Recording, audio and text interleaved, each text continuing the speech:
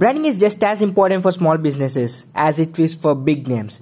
Indeed, many corporate brands try to look more like small firms in order to appeal to consumers that prefer to support independent brands. What's up everyone? Welcome back. If you're new here, I am Aditya Mulukuri, the host of Tats Podcast, a great feature for your bright future. Today we are going to discuss about some best strategies to build your brand lasting and effectively. Many small business owners I talk to already understanding that branding is essential to their business, but a surprising high number of them don't really know why. They recognize the link between successful business and strong branding and aspire to build a brand that creates similar success for themselves. And they understand the branding is not just a logo or how their business is perceived externally. But too few realize that successful brands have the branding at their heart of the business. So much as so that in many ways you could almost substitute the word branding for success, your brand identity.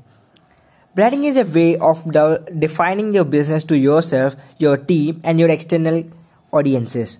It could be called the business identity, but only on the understanding that it embodies the core of what the business is and its values, not just that it looks and sounds like.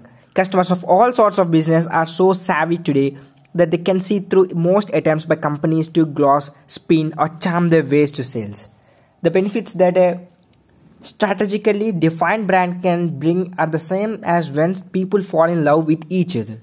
When customers connect emotively because they share the same values and beliefs as the brand, it leads to higher sales and a better brand differentiation.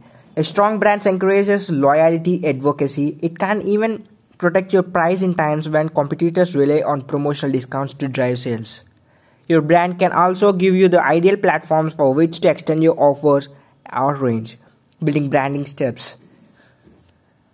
Here are the 10 tips on how to successfully implement branding for your business. Number 1. Start by defining your brand. Review the product or service your business offers. Pinpoint the space in the market it occupies. The research that emotive and rational needs and concerns of your customers. Your branding character should promote yourself, connect with your customer base, and differentiate you in the market.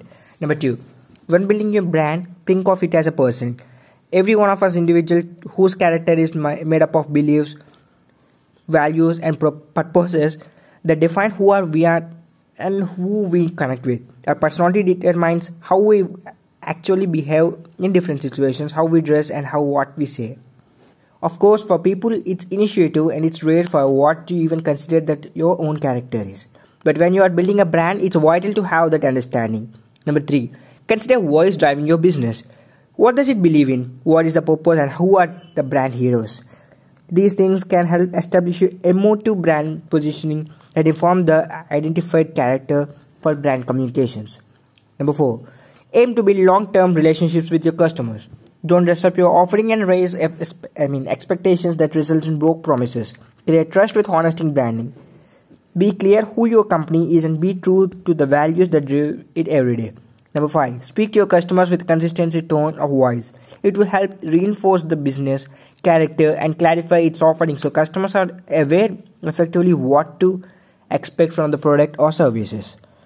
Number 6. Don't repeat the same message in the same way over and over again. Instead, aim to make your key messages work together to build a coherent identity. Number 7. Don't try to mimic the look of chains or big brands.